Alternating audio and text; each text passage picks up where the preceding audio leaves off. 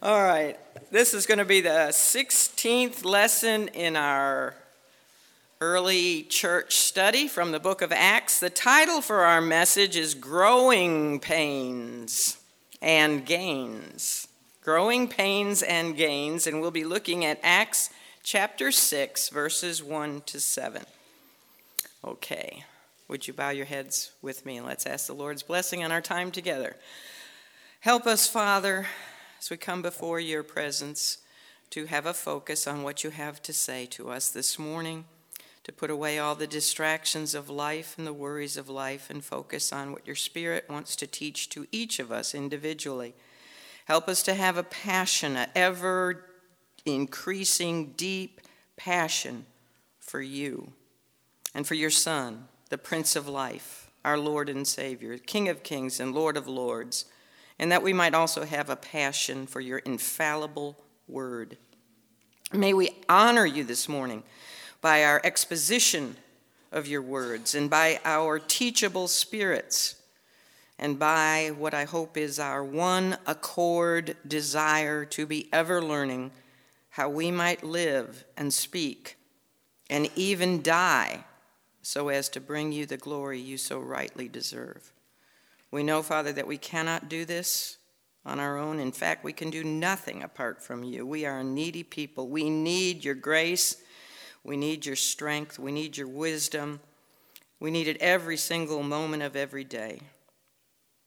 And help us in these perilous times to look beyond the enemies and beyond the obstacles and the problems and the perils to see the Savior who died for us and who now sits at your right hand awaiting the moment when he will soon return for his bride. And we say, even so, come quickly, Lord Jesus.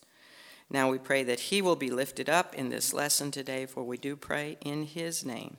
Amen.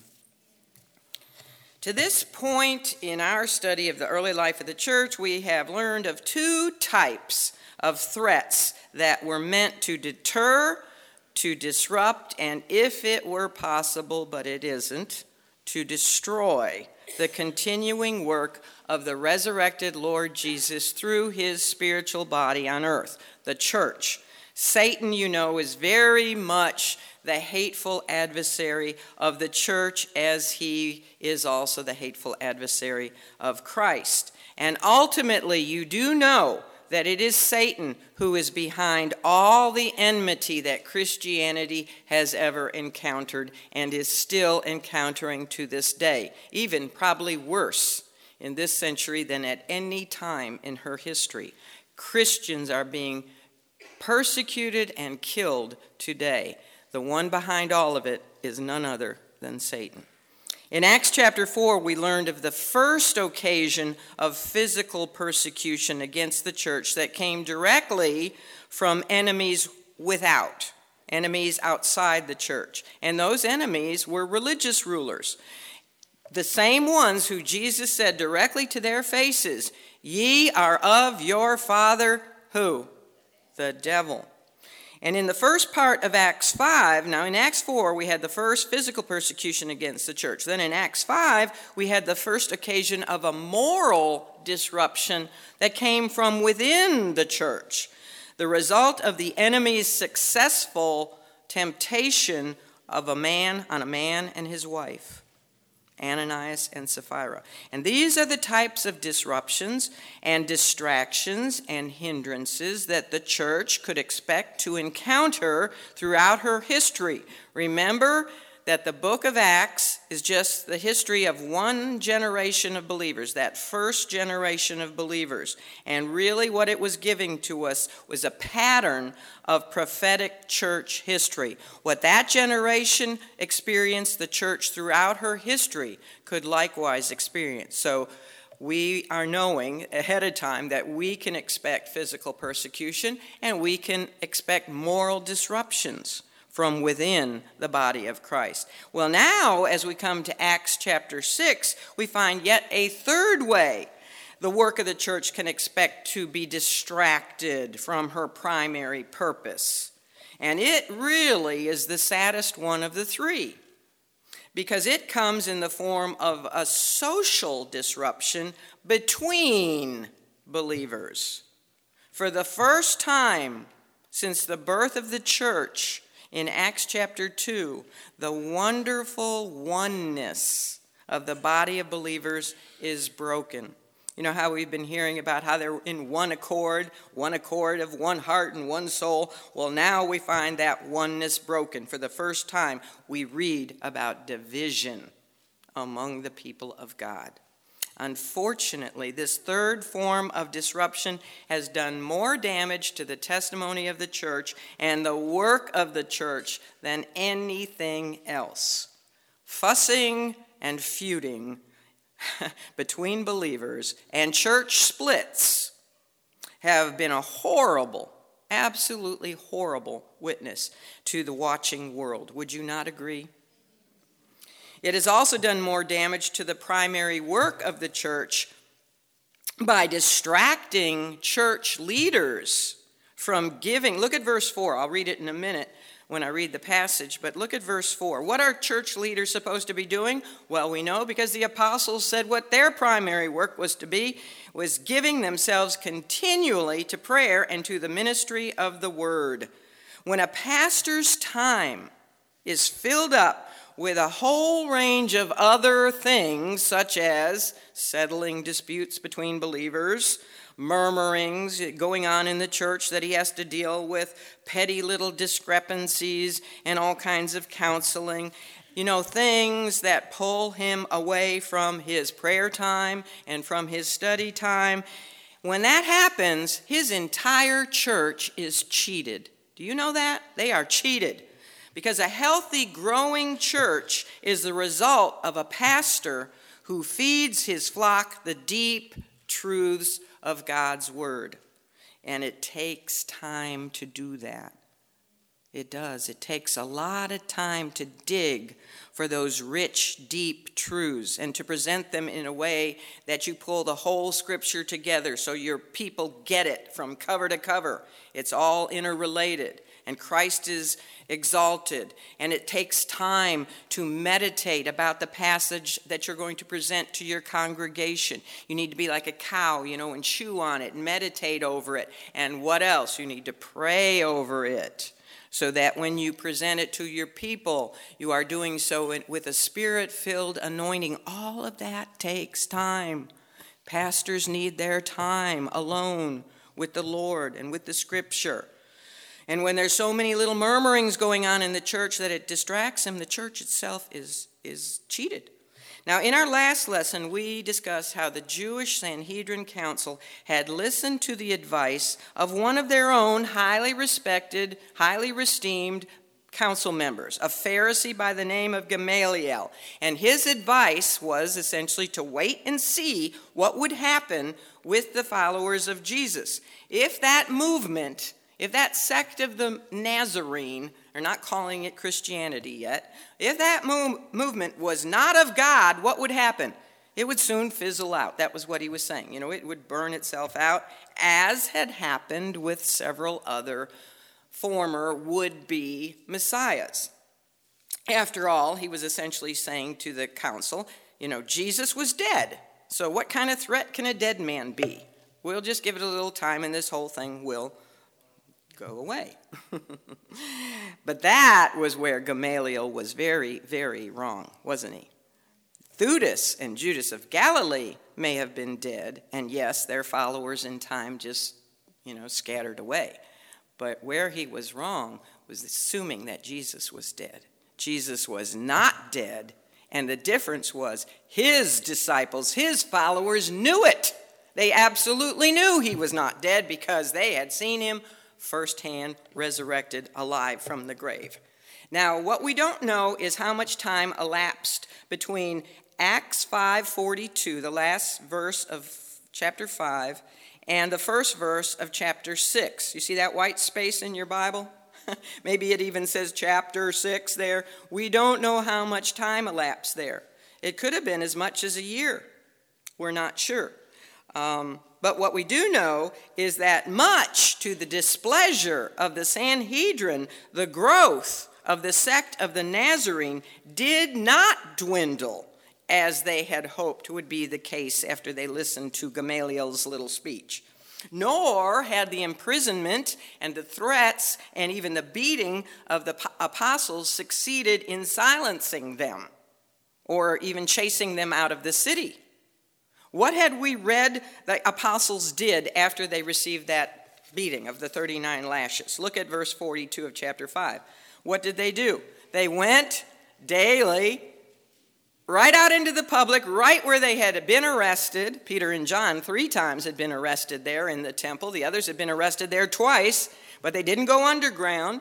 They went right out into the public in the temple, and then they went in every house, having meetings in houses, prayer meetings and discipleship classes, and celebrating the Lord's Supper. And they ceased not to teach and preach Jesus Christ. They were bold, weren't they? They were really bold. They knew that they needed to please God. They needed to obey God rather than man. And the result was the exact opposite of what the council had hoped for. They had hoped that their persecution would just, get rid of this. The result is actually given to us in the first verse of chapter 6. The result was that the number of the disciples of Jesus multiplied. Well, with the growth by multiplication, it's not by addition anymore, it's by multiplication. With growth by multiplication comes what? Growing pains. More potential problems arise whenever bigger numbers of people are involved. Why is that? Well, because people, even people in the church, are sinners. Sinners saved by grace. And the more sinners saved by grace you put together, the more potential problems you have, because a lot of old man baggage comes with those people into the church, doesn't it? Unfortunately. So with growth, there are growing pains. And with growth, there's always the need to make adjustments. There is a need for leaders to wisely delegate the workload of the ministry with others who are spiritually qualified. Just as Moses had to learn. Moses thought he could do it all, and he had millions of people with him, following him in the wilderness. But he thought initially that he could single-handedly do it all, but he had to learn a lesson given to him by his father-in-law. We'll talk about that later. As he had discovered that lesson, so also the apostles discovered that they could not and should not attend to all the multifaceted aspects of the ministry. The church now is in the thousands. We don't know how many, but it's up there in the thousands. Fortunately, these men, these 12 apostles, were spirit-filled men. They had been Christ-taught, and they handled the first threat to the beautiful unity of the church with great God-given wisdom. So that's going to be the subject matter of our lesson today as we look at verses 1 to 7. We have just a real simple 2-point outline. First of all, we're going to look at what was the first problem. Well, it had to do with widows. They felt that they were being slighted. So we're going to look at slighted widows in the first 4 verses and then 7 workers in the last 4 verses. So let's begin by looking at the problem of these slighted widows, verses 1 to 4 of chapter 6. It says, "And in those days, when the number of the disciples was multiplied, there arose a murmuring." You know what that word is in Greek? Sounds just like murmuring. I mean, not the English word murmuring, but it's like an onomatopoeia. It's gongusmos. I mean, you throw a goose in there, and it sounds kind of like murmuring, right? Gongusmo, yeah, quacking or whatever. Geese honk. They don't quack, they honk. So honking was going on, and you know where the honking was coming from? Grecians. There arose a murmuring of the Grecians against the Hebrews because their widows were neglected in the daily ministration. Now that word ministration, you see that word? It comes from the root word deacon. Diakonia, it's where we get the word deacon. They felt like they were being neglected in the daily deaconing ministration. Then the 12 called the multitude of the disciples unto them and said, "It is not reason that we should leave the word of God and serve tables." Exactly the same word as ministration, diakonia, that we should deacon tables. Verse 3, "Wherefore, brethren, look ye out among you 7 men of honest report, full of the Holy Ghost and wisdom, whom we may appoint over this business of taking care of the widows, deaconing the widows and the tables. But we," now here's their rock solid commitment. They know what they're supposed to do. "But we will give ourselves continually to prayer and to the ministry of the word." Interestingly, the word ministry there, the ministry of the word, is also diakonia. 3 times in those 4 verses we have the word that we would say deacon. So this is why many say that the 7 men chosen here were the first deacons of the church. Now, they're not called deacons here, but what the work that they're assigned to do is the work of a deacon, serving, okay? Well, as with the situation concerning Ananias and Sapphira, the church has an internal matter of concern. Isn't it sad that 2 of the 3 disruptions and distractions and hindrances of the church that we have seen in Acts 4, Acts 5, and Acts 6, 2 of the 3 come from within the church. That's very sad. This time, the potential crisis involved 2 whole segments of the church rather than just 2 people, a man and his wife. There was murmuring coming from the Grecian Jews against the Hebrew Jews. The Grecian Jews, and I'll explain who they were in a minute, but they felt that their widows were being neglected in their care, in their daily provisions. Now, there were basically 2 geographical categories of Jewish society at that time, which really is true today. Because just like then, you have Jews who lived in the Gentile lands, and you had Jews who lived in the land of Israel. Have the same thing today, don't we? Jewish people who live in Israel and Jewish people who live in the Gentile lands. That's what was happening then. There were the Jewish people of the diaspora, those Jewish people who lived in Gentile lands and not only spoke the particular language of that land, but they also spoke the common language, the universal language at that time, which was not English. It was what? Greek. It was Greek, so they spoke Greek. And Luke, who himself was a Greek, he was a Greek. He wasn't a Jew. He was a real Greek. He referred to them as Grecians, the Grecians here. And the reason he did that, even though they were Jewish, they weren't Greek like me, okay, and like Luke. They were Jewish, but he referred to them as Grecians because they spoke Greek and not Hebrew. They were Jewish, but they didn't speak Hebrew. They probably knew just enough Hebrew to get by, when they went to Jerusalem and went to the temple or something. But in their synagogues, when they met in their synagogues in their various Gentile lands, do you know what Old Testament they used? They didn't really know Hebrew anymore. So they had the Old Testament had been translated into Greek, and it's called the Septuagint. And that's what they used in their synagogues in Gentile lands. So they're referred to as Grecian Jews. They're Jewish, they're Grecian.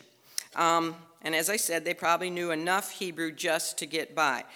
They were more tolerant of the Greek and Roman culture of their native lands than were the Hebrew Jews, the Jews who lived in Israel, were born and lived in Israel.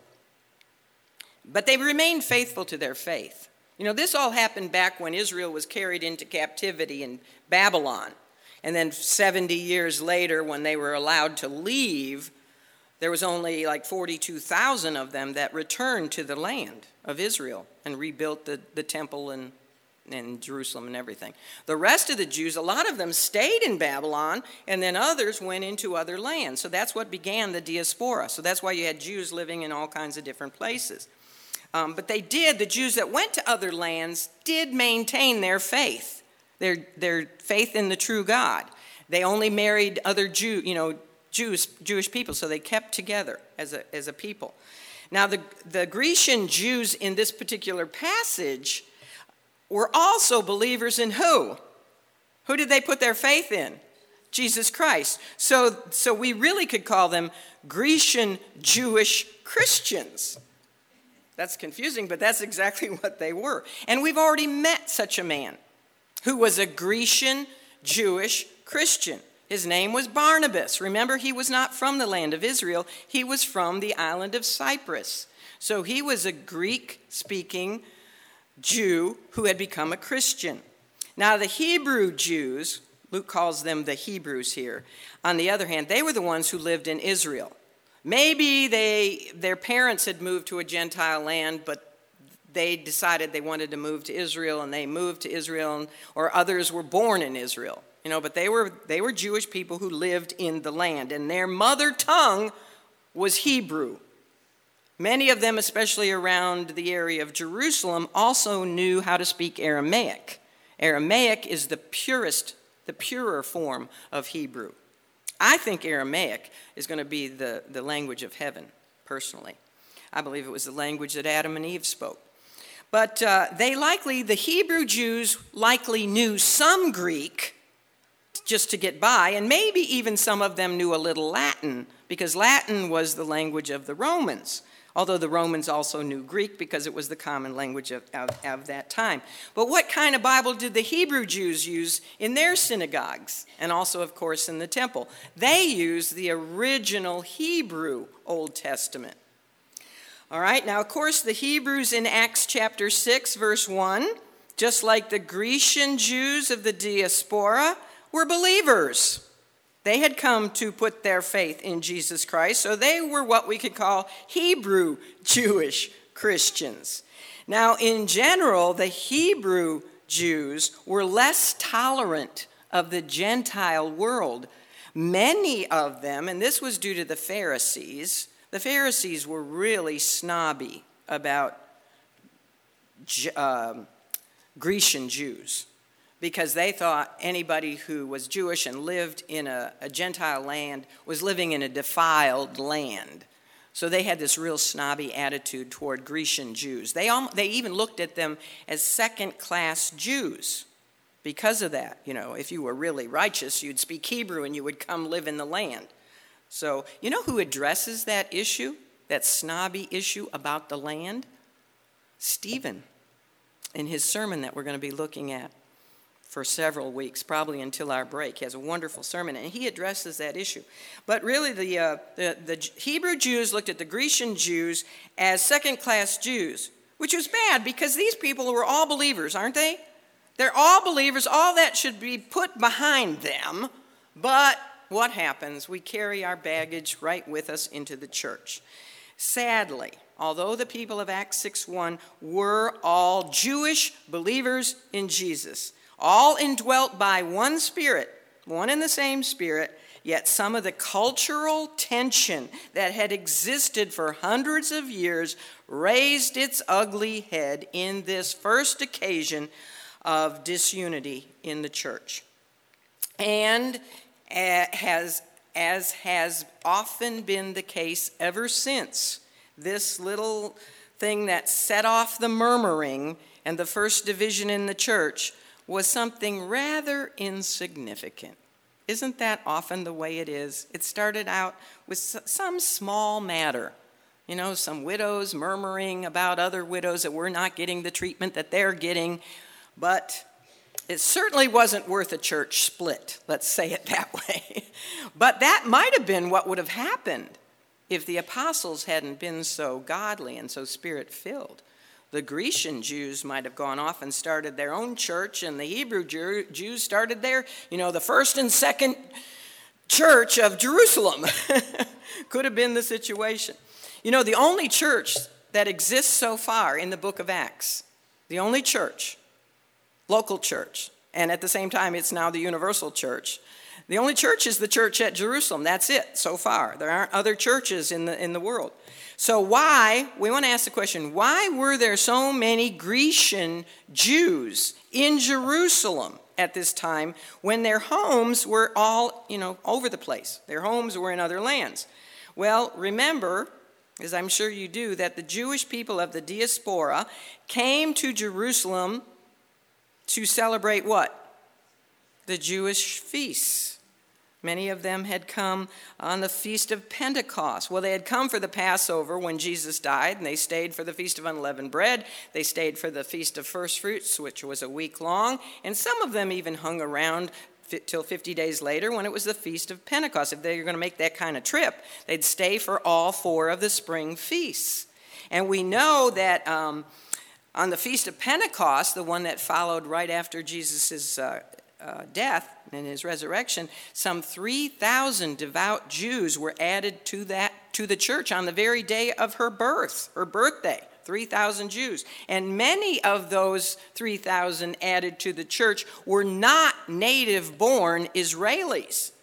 They were Grecian Jews who were utterly shocked and amazed when they heard Hebrew Jews, which all, the apostles were, and even the 120, they were all Hebrew Jews, and from Galilee of all places.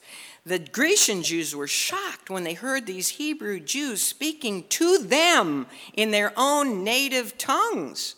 Not just Greek, the common language of the day, but in their own native tongues and even dialects. Many of those new Christian Grecian Jews, then after they became believers in Jesus, what did they decide to do? They decided to remain in Jerusalem for a while so that they could be discipled by the apostles and learn more about Jesus. Who knew Jesus better than the apostles? So they wanted to be discipled, and they wanted to know more about how they could go back to their native countries and speak about Jesus using the Old Testament scriptures to support his claims to being actually their Messiah. So they stayed around. And by this time in the book of Acts, now we may actually be like 2 years out from Jesus' death. Do you know that? By the time we get to Acts chapter 6. At least 1 year or 2 years out from his death. And so what does that mean? Well, that means that the fall feasts have already also occurred, which would bring more Jews from the diaspora into Jerusalem. And what were the apostles doing on a daily basis?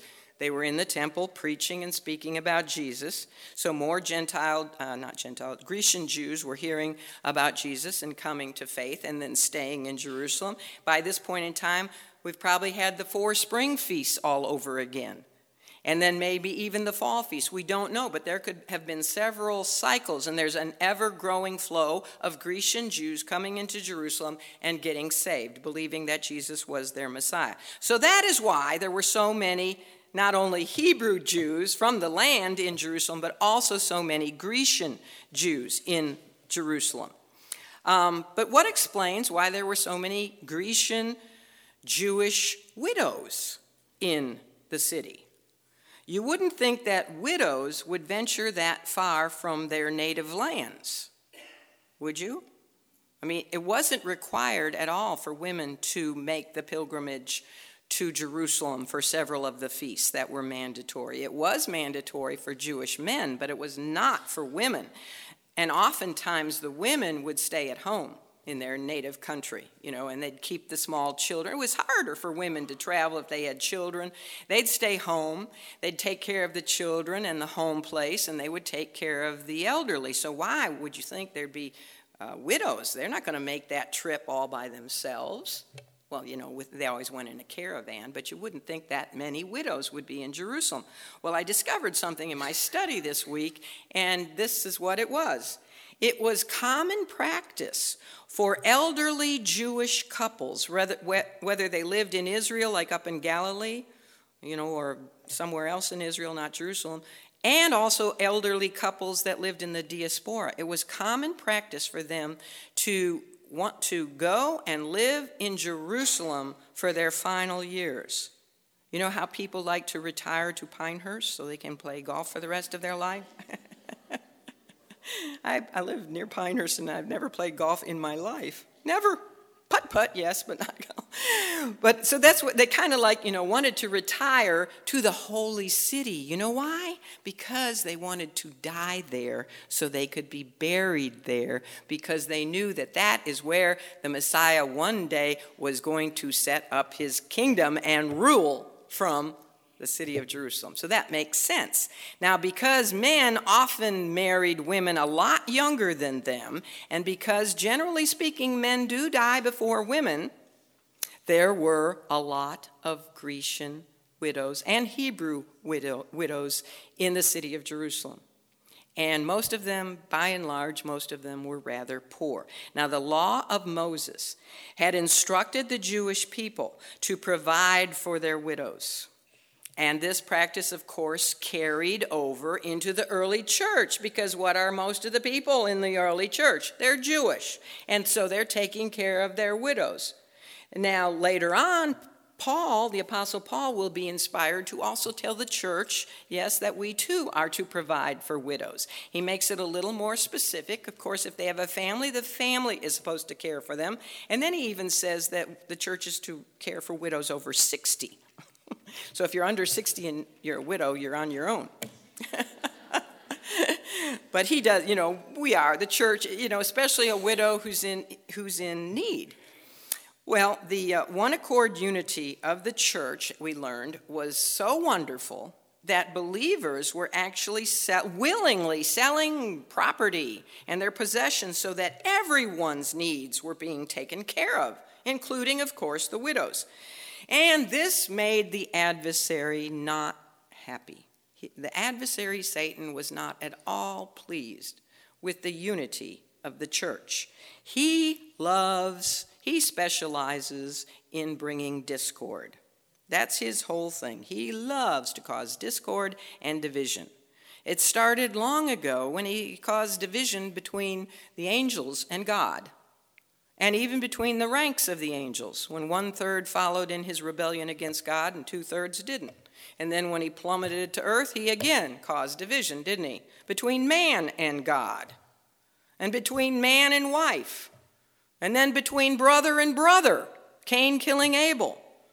And he loves to cause division between nations and even within nations. He loves to cause division between races and even within races. He loves to cause division and discord by making social classes, which is what this was about.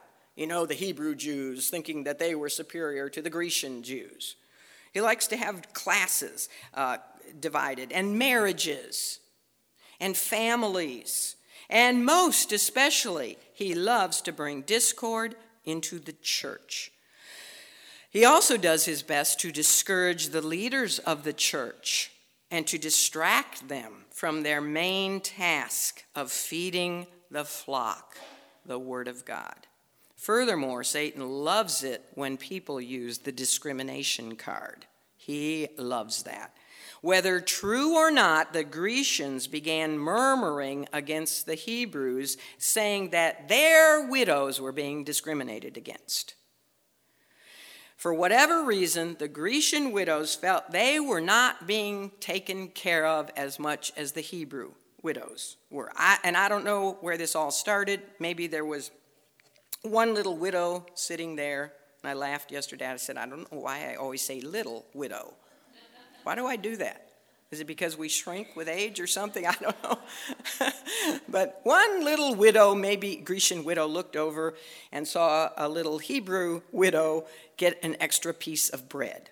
Maybe that's where it all started, and she murmured, But it only takes a spark to get a fire going, right?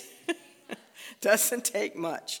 And, of course, word eventually got to the ears of the apostles. And when it did, they wisely determined to do what the Lord himself had done with Ananias and Sapphira. And no, I don't mean drop dead all the widows. Take care of that problem.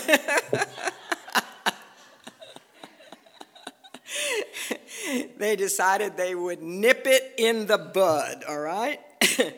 The corporate witness of the entire church could be jeopardized over this one seemingly small situation. You see, if the outside of the church Jewish people saw no difference in the inside of the church Jewish people, if the unsaved saw the saved being prejudiced and divided and critical and fussy and contentious, what would be the appeal to listen to their message? Oh, they're no different than all the rest of us, right? If the salt has lost its saltiness, what is it good for? Nothing. Remember, Jesus had told his followers that if the world was going to know that they were his disciples, what were they to do? They were to have love one for another. So the Spirit led, praise the Lord for these godly men. The Spirit led, and they're different folks than they were, right? In our 11-year study of the life of Christ, they're completely different men than they would have been before this. But now they're Spirit-filled, they're Spirit-led, and they chose, this was so wise.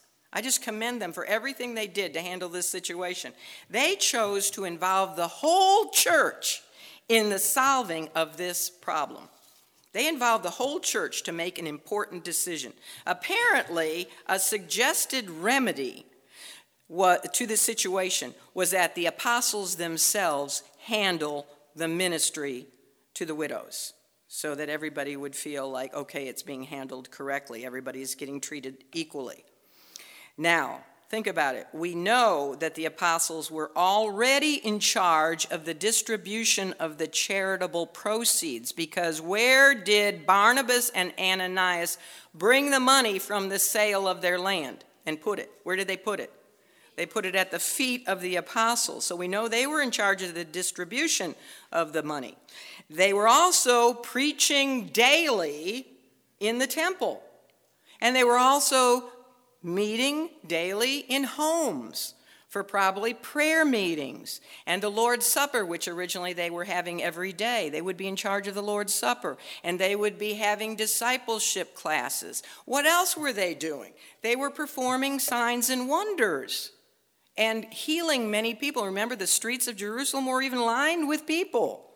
These were very busy guys. In fact, it was the workload was getting to the dangerous point for them, because it was to the point where it could distract them from their God-given commission.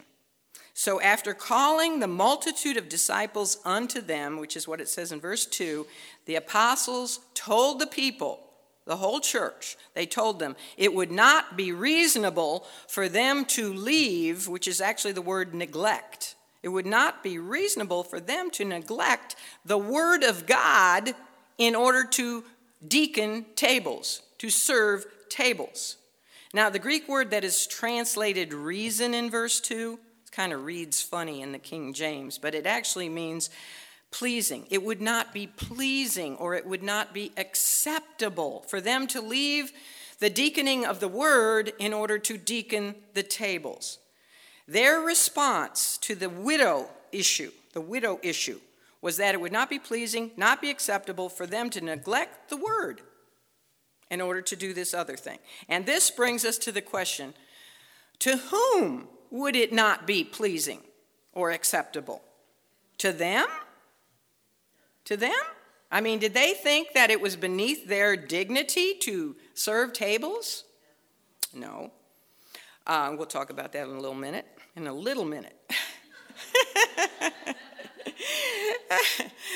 Or were they saying it wouldn't be pleasing to the widows, acceptable to the widows? Because after all, the apostles were all Hebrew Jewish Christians, right? And the ones complaining were the Grecian widow Christians. Maybe they would still feel slighted. Or would it not be a pleasing solution for the entire church? Well, the people of the church would probably be happy if the apostles did this and then, just took care of the situation and knew that everybody would be treated fairly. But, unfortunately, in the long run, although initially it would make the people happy, in the long run, it would not be for their own good. Why is that? Because they would burn out their leaders, the ones who had known the Lord most intimately and were best prepared to speak and teach of him. It's not good to have your leaders, your pastors, burning their candle at both ends. The entire church would suffer in the spiritual realm if the apostles' time was being consumed with the distribution of funds and the ministering of tables to ensure equal treatment of all the widows. My back of my earring just fell out. You see, the one they were talking about who wouldn't be pleased, the one to whom it would not be acceptable for them, the apostles, to serve tables at the risk of neglecting the word of God was, I heard you say it at the very beginning, God, the resurrected Lord Jesus. And it was not because it was beneath their dignity to do so. That wasn't it at all. The Lord had taught his men the importance of being servants. He had given them that lesson in living color, hadn't he?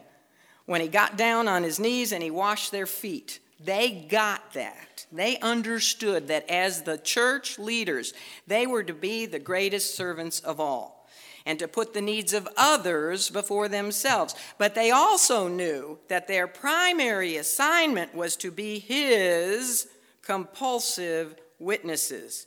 Ye will be my witnesses, he had said to them. The resurrected Lord had told them that they would prove their love for him by doing what? Feeding the flock that was entrusted to them, nurturing the lambs and the sheep with not physical bread, not serving bread to the widows, but with the spiritual bread of the word. They knew, the apostles knew, that the spiritual needs of the church, spiritual needs, were their first and their foremost responsibility. You see, it was a matter of calling. It was a matter of their calling.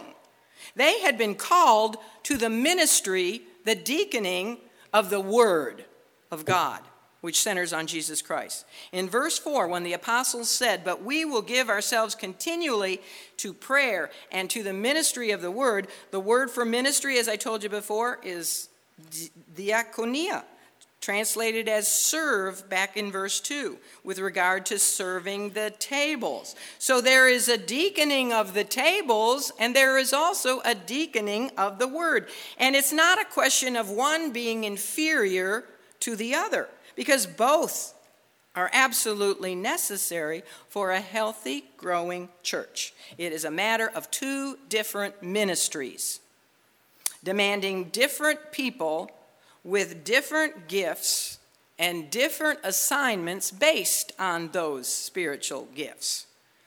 You see, the larger threat to the church than a neglected ministry to widows would have been a neglected ministry of the word, which centers on the Lord. The apostles were to be the foundation stones for the church. They had an important position. Jesus had not only hand-picked each and every one of them, but he had very patiently taught them and groomed them. Remember how patient he was with them because they just weren't getting things? It wasn't connecting. The wires were disconnected, and his whole 3.5 years of earthly ministry were all about preparing these men. His whole ministry was to teach them how to preach him to a lost and dying world. They had known him better than anyone.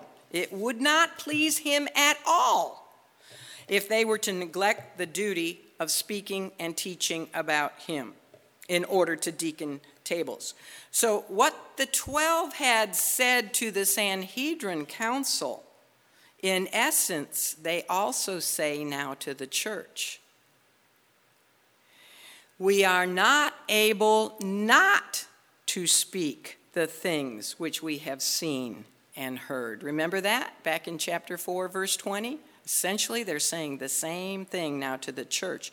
To start serving tables and to make sure that everyone in the church was being treated equally, and to start, counseling sessions and dealing with all the murmuring issues and the other little petty things that arrive, would be falling into the trap of the adversary, because it would be getting them off focus from their primary assignment. That had been the whole point behind the threats and the imprisonment and the beating that they had encountered from the religious rulers. It was to get them to desist from the ministration of the word, to get them to neither speak nor teach about Jesus. Now Satan has other ways. He has other ways to accomplish his goal. So he slipped into his slippery serpent costume. He took off the roaring lion costume, and now he kind of dresses up as maybe even an angel of light.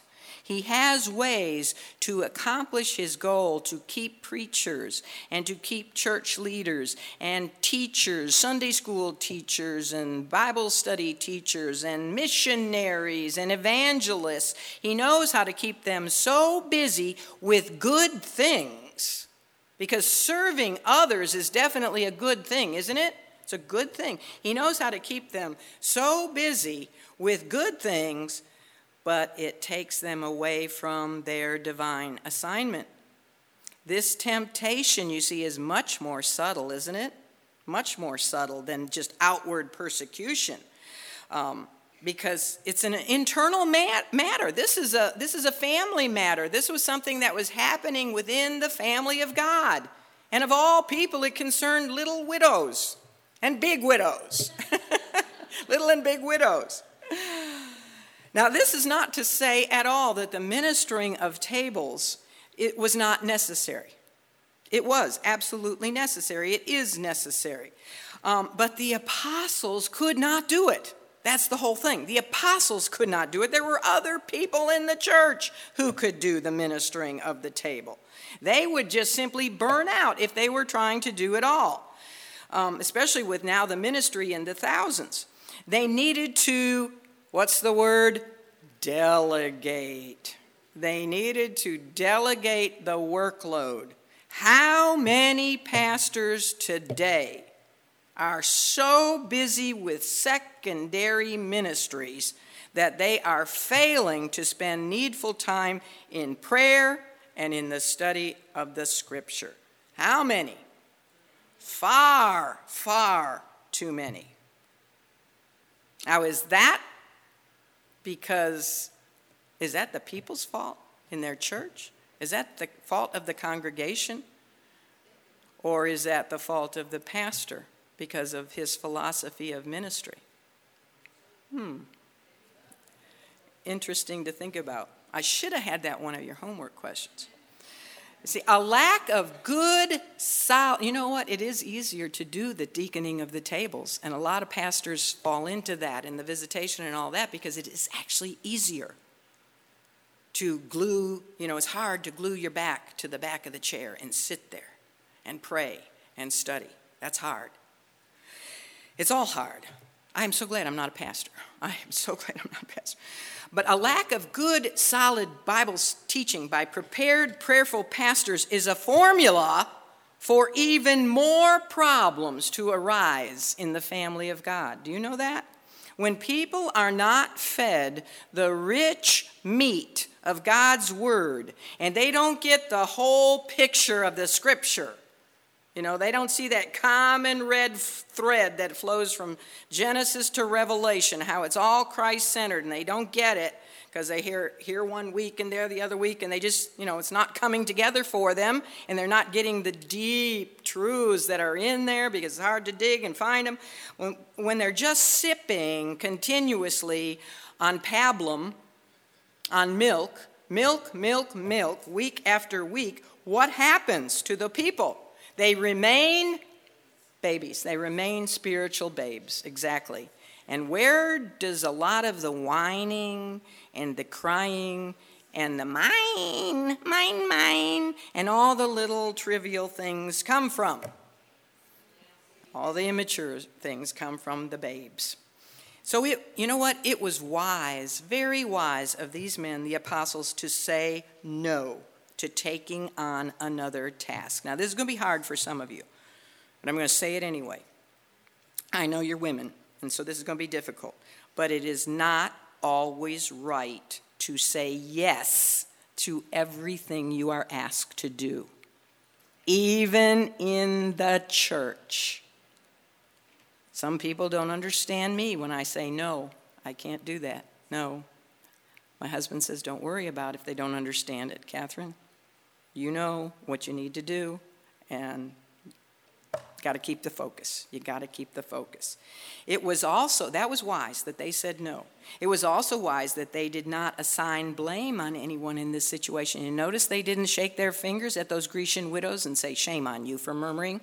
And they didn't shake their finger at the Hebrew servers and said, well, you're neglecting these women. Why? Have you got that prejudice problem? What's the matter with you? They didn't blame anyone here. The third wise thing they did was to make the people of the church part of the solution.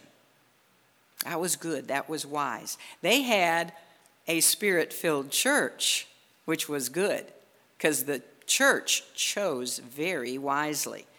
They asked them, the church, to choose among them 7 men of honest report, full of the Holy Spirit, and also what did they want them full of? Wisdom. Where does wisdom come from? The world? No. They needed to be wise from the scriptures. And they could be appointed to the task of deaconing with them in the ministry. This was good. This was really good.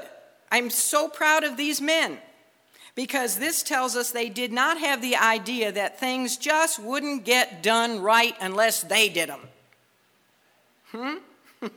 To their credit, they resisted that type of thinking, which really is akin to setting themselves up as little gods over their flock.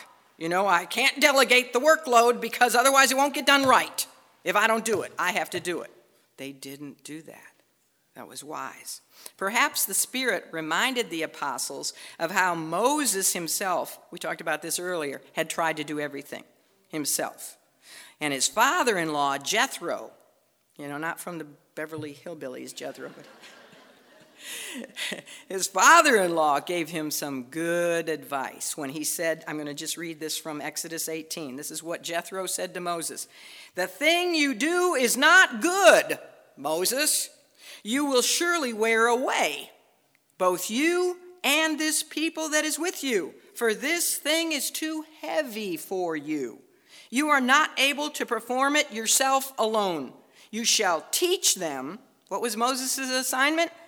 Teach. You shall teach them ordinances and laws, and shall show them the way wherein they shall walk, and the work that they must do. Moreover, you shall provide out of all the people, here's the qualifications, able men such as fear God. Remember how we talked about how important that is? Men of truth. Isn't that interesting? Because when the apostles said to look for 7 men, the first thing they said was honest. And here again we say, see, men of truth. And then Jethro also said, hating covetousness, not covetous men, and place them over such. Good advice. When you look at verse 3, did you notice that the apostles did not ask the congregation to look for men with good business skills? Good administration skills? I mean, that would be an added bonus, but that's not what he asked for. They asked for. They didn't ask them to look for wealthy men, just in case they ran out of money and they could use some of their own wealth to provide the bread for the widows. Or, you know, if we have a new building program, they'll probably chip in a bunch. They didn't ask for them to have a good educational background. Look for men that have been to the right rabbinical schools. They didn't ask for them to look for men that had a great sense of humor. You know, could tell a lot of jokes and make the widows happy instead of murmuring. Have all the little and big widows laughing a lot. They didn't say to look for men that had a great personality. Those are all pluses, aren't they? But that's not what they said to look for in choosing the 7 deacons. You see, if there is one institution on the face of this earth that should know how to properly choose its leaders on the basis of Christian character and spiritual maturity, it is the church. The church of all institutions should know how to pick its leaders, spiritual, godly men. When a local church is choosing its leaders, it should not be nearly as concerned with their management skills as with whether or not they are honest, spirit-filled, and wise. wise in the scriptures. They are to be men of integrity, above reproach, honesty.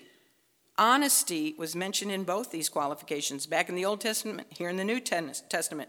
Honesty is very, very important in the leaders of the church. These chosen servants were going to be dealing with large amounts of money that had been given voluntarily. So the apostles recognized that it was needful for the men they selected to have sterling character. It was also wise that they asked for 7 such men. Perfect number, right? Because that not only divided the workload, but with 7 handling the money and the distribution of goods, it put financial matters above suspicion. And it took away the temptation, if there was just one man or 2, to misappropriate funds. In verse 4, now we have the rock-solid commitment of the apostles when they tell the people, but we will give ourselves continually to prayer and to the ministry of the word. They were publicly making that commitment to be holy. And actually it says in the Greek, we will give our strength over to prayer and the ministry of the word. They were saying that they were going to be wholly given over to prayer and to pouring themselves into the study of the Old Testament scripture. You know, some of those men would actually be used to write some of the New Testament. Their decision to bring on board others to assist in the ministry not only gave the opportunity for the 7 men who were selected to grow in their service of the Lord Jesus, but also to receive the blessings that come from being involved in ministry. You know, the more people that are brought into the ministry of the church, the more people that are blessed. And then they get connected better. And you know, there's just and that's what the body's supposed to be doing, right? Working together. Also, this was wise because it freed up the apostles to spend their time doing what they should have been doing all along, you know, prayer and preparation for teaching and preaching. So in every way, the church was enriched by this decision. Well, the idea of the apostles to allow them to allow the congregation to choose 7 men among them, it says, pleased the whole multitude.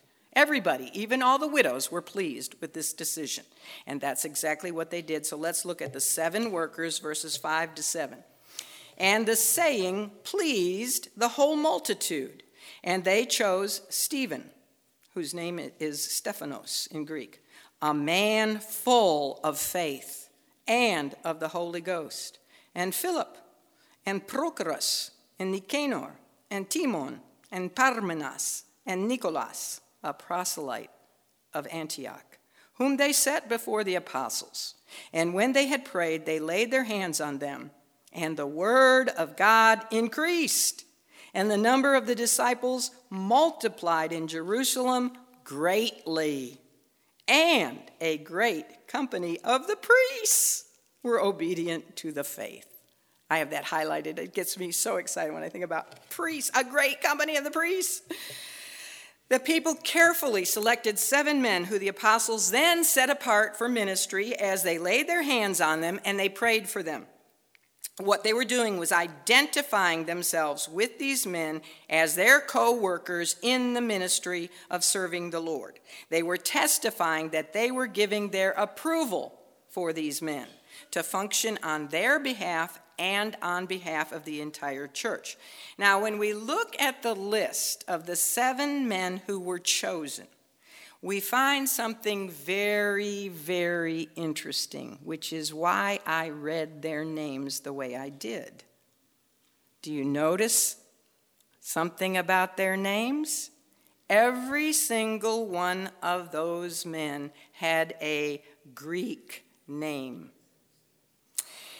Stephen too, Stephanos, means a crown.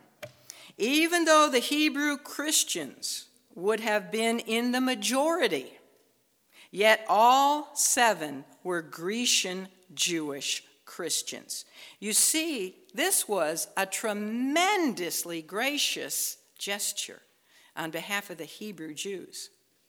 Because essentially, the vote could have been something like 3 Hebrews and 4 Grecians, or 4 Hebrews and 3 Grecians, right? Isn't that what you would think, if there was a vote, that might? But what the Hebrew Jews were doing was voting with the Grecian Jews to basically say, we are really sorry that your widows felt slighted. And we're going to prove to you that we're genuinely sorry about that, even if it was just something perceived, if it really wasn't done on purpose. But they went along with the Grecian Jews and picked 7 Grecian Jewish Christians. Am I saying that all right? Because I'm getting confused in my mind. But the first name is Stephanos, of whom it is said, this man, I'm just getting so excited studying him. We're going to be talking about him until we break. Other than when Debbie comes. But he was a man of fullness.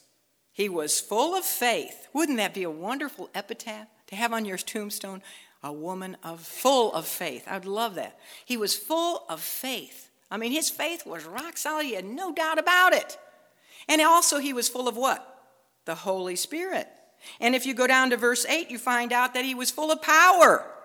And if you go to verse 10, you're going to find out that he was full of irresistible wisdom.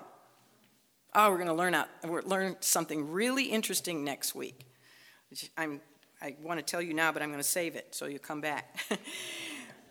We're going to be speaking, it was his very bold, extremely bold message to the Sanhedrin Council that served as the final witness to the leaders of Israel. Their final opportunity came in his sermon to repent, and to repent of their sin of having killed their own Messiah and to turn to him in faith. And how did they react after they heard his sermon? Remember, we looked at it last time. They were cut asunder. His words cut them, pierced them to the heart, but they gnashed their teeth against him and they wound up killing him. And when they killed Stephen, they sealed their fate. They did, because they represented the whole nation. That spelled doom for Israel. In fact, it was Stephen's death and the persecution by the council that followed, because after Stephen was killed, they just broke out in persecution against the Christians. It was that caused the church finally to be pushed out of the city of Jerusalem and to expand to Judea and then to Samaria and eventually to the uttermost parts of the world. Stephen's short life as a Christian. He wasn't a Christian very long. He was probably a young man. And some people would say, that's such a shame. Just a few, maybe months, years as a Christian. But his short life has had such a tremendous impact on the church, even to this very day, that there's no way to underestimate it. And one reason for the impact of his short life is because of the effect it had, not only his life and his wisdom, but his death. The impact his life and death had on one particular man. His name was Saul of Tarsus. And this is what I'm going to share with you next week. Saul and Stephen met several times, even before Saul sat there with the coats and watched Stephen die. He had irresistible wisdom.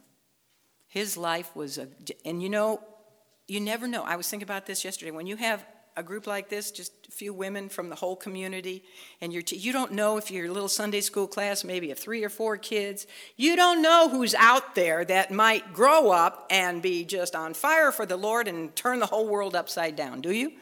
Stephen didn't know when he died. He did not know the impact he had on Saul of Tarsus. But the reason I say the impact of his life goes on today, because Saul wrote 13 or 14 of our 27 books in the New Testament. We talk about the writings of Paul all the time. There was a man who could have had a life-changing impact on Saul, and that was his teacher, Gamaliel. But instead, who was the one who had an impact on Saul? The table server, Stephen. Well, the next man mentioned is Philip, not to be confused with the apostle Philip. This is a different Philip. Stephen fills all of chapter 7. It's all about Stephen in chapter 7. Guess what chapter 8 is all about? Philip. Philip fills chapter 8. Philip, Stephen went from table server to preacher to first church martyr. Philip went from table server in the church of Jerusalem to the first church evangelist. Philip became an evangelist to Samaria. That's in 8, verses 4 to 25. And he also was an evangelist to Ethiopia in verses 26 to 40 of chapter 8. So Stephen was the first church martyr. Philip was the first church evangelist. There's a third man, Prochorus, about whom we know very little other than tradition says he was the amanuensis of the Apostle John, which means the scribe. A lot of them had scribes. And they say that Prochorus was the one who wrote down the Gospel of John. John spoke it, and Prochorus wrote it. Now, whether or not that's true, I don't know, because you can't really put a whole lot of trust in what tradition says. The next three men we know absolutely nothing about: Nicanor, Timon, and Parmenas. All that is known for sure about the last man, Nicholas, is what is told to us. He was a proselyte of Antioch. Now, that is really interesting. What does that mean? It means that Nicholas was a Greek-speaking Gentile, Gentile, who converted to Judaism. He was a proselyte of Judaism, Greek-speaking Gentile who believed, put his faith in the Jehovah God and became, so to speak, Jewish, a Gentile Jew. And then he put his faith in Jesus. So he was a Gentile convert to Judaism who became a Christian. If that isn't confusing. He just had everything wrapped together, didn't he? What was the result of the church's selection of these 7 Grecian Jewish Christian table servers? Did the Lord take something that was potentially a threat to the wonderful testimony of the church, her love and her unity? Did the Lord take something that was meant for evil and turn it to good? Absolutely he did, because with the addition of 7 honest, spirit-filled, wise, Greek-speaking, servant-hearted men to the ministry of the leadership of the apostles, what happened? The church grew. 3 great things are given to us in verse 7, and I'm done. First one, the word of God increased. Well, of course it did. Now we have 19 godly men preaching the word of God, ministering. So the word of God increased.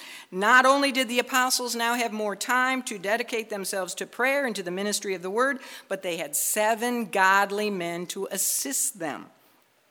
And as a consequence of the word of God increasing, the number of disciples multiplied in Jerusalem. How much? Greatly.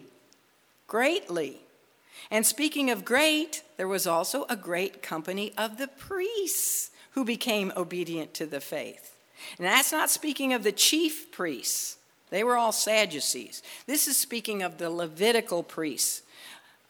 Zacharias, the father of John the Baptist, was one such priest. They say that at this time there were some 20,000 priests that served in the temple in 24 different courses, they were called. And they didn't all live in Jerusalem. A lot of them lived in Jericho. But they would come to the temple when it was their turn to serve in the temple. But 18 to 20,000 of these guys, and it says a great company of them came to the faith, that's probably thousands, wouldn't you say? Now, if there was anybody at all in Israel who was growing weary of all the blood, of all the animal sacrifices, who would it be? These guys. Don't you think they got sick of slitting throats and all that blood of animals? Ugh, what a horrible job. So if anyone would appreciate the once-for-all shed blood of Jesus, it would be these guys. Also, if there was anybody in Israel other than the apostles and the original 120 who had figured out the significance of that thick veil that separated the Holy of Holies from view, renting in twain from top to bottom, if anyone got the significance of that tearing at the very moment that Jesus dismissed his spirit, who would it be? These priests. And they were out of a job anyway, so they needed a new job. So it's exciting. This is it, okay? Verse 7 is the climax of the church in Jerusalem. This is as big as it gets, and I don't know how big it is, but it's big. It's just bursting at the seams. which is good. The persecution begins with Stephen, and then it really fires up. But the church needs to explode, doesn't it? They can't just stay there in Jerusalem forever. They needed to do what Jesus said and spread on out. So the persecution is also used for good because it gets all the disciples and everyone to take the gospel to the rest of the world. All right, let's pray. Father, thank you for this lesson. It teaches us so much. Thank you. I learned so much this past week. May we also have, like the apostles, may each of us individually have that rock-solid commitment to give ourselves continually, as they did, to prayer. Pray without ceasing. And may we be faithful to the deaconing of the word in our own lives and in the lives of those with which we share, whether it's Sunday school class or our own children or our grandchildren, wherever we share. May we be faithful to do that. May it be said of us, Father, that we are women of honest report, that we are women full of the Holy Spirit, full of the power of God, and that we have an irresistible wisdom that only comes from you. We want to be women of passion for you. We want to be women of integrity, women who live to serve you, to redeem our time wisely, to put you first and foremost, and women who also serve others. We love you, and we pray in your name. Amen.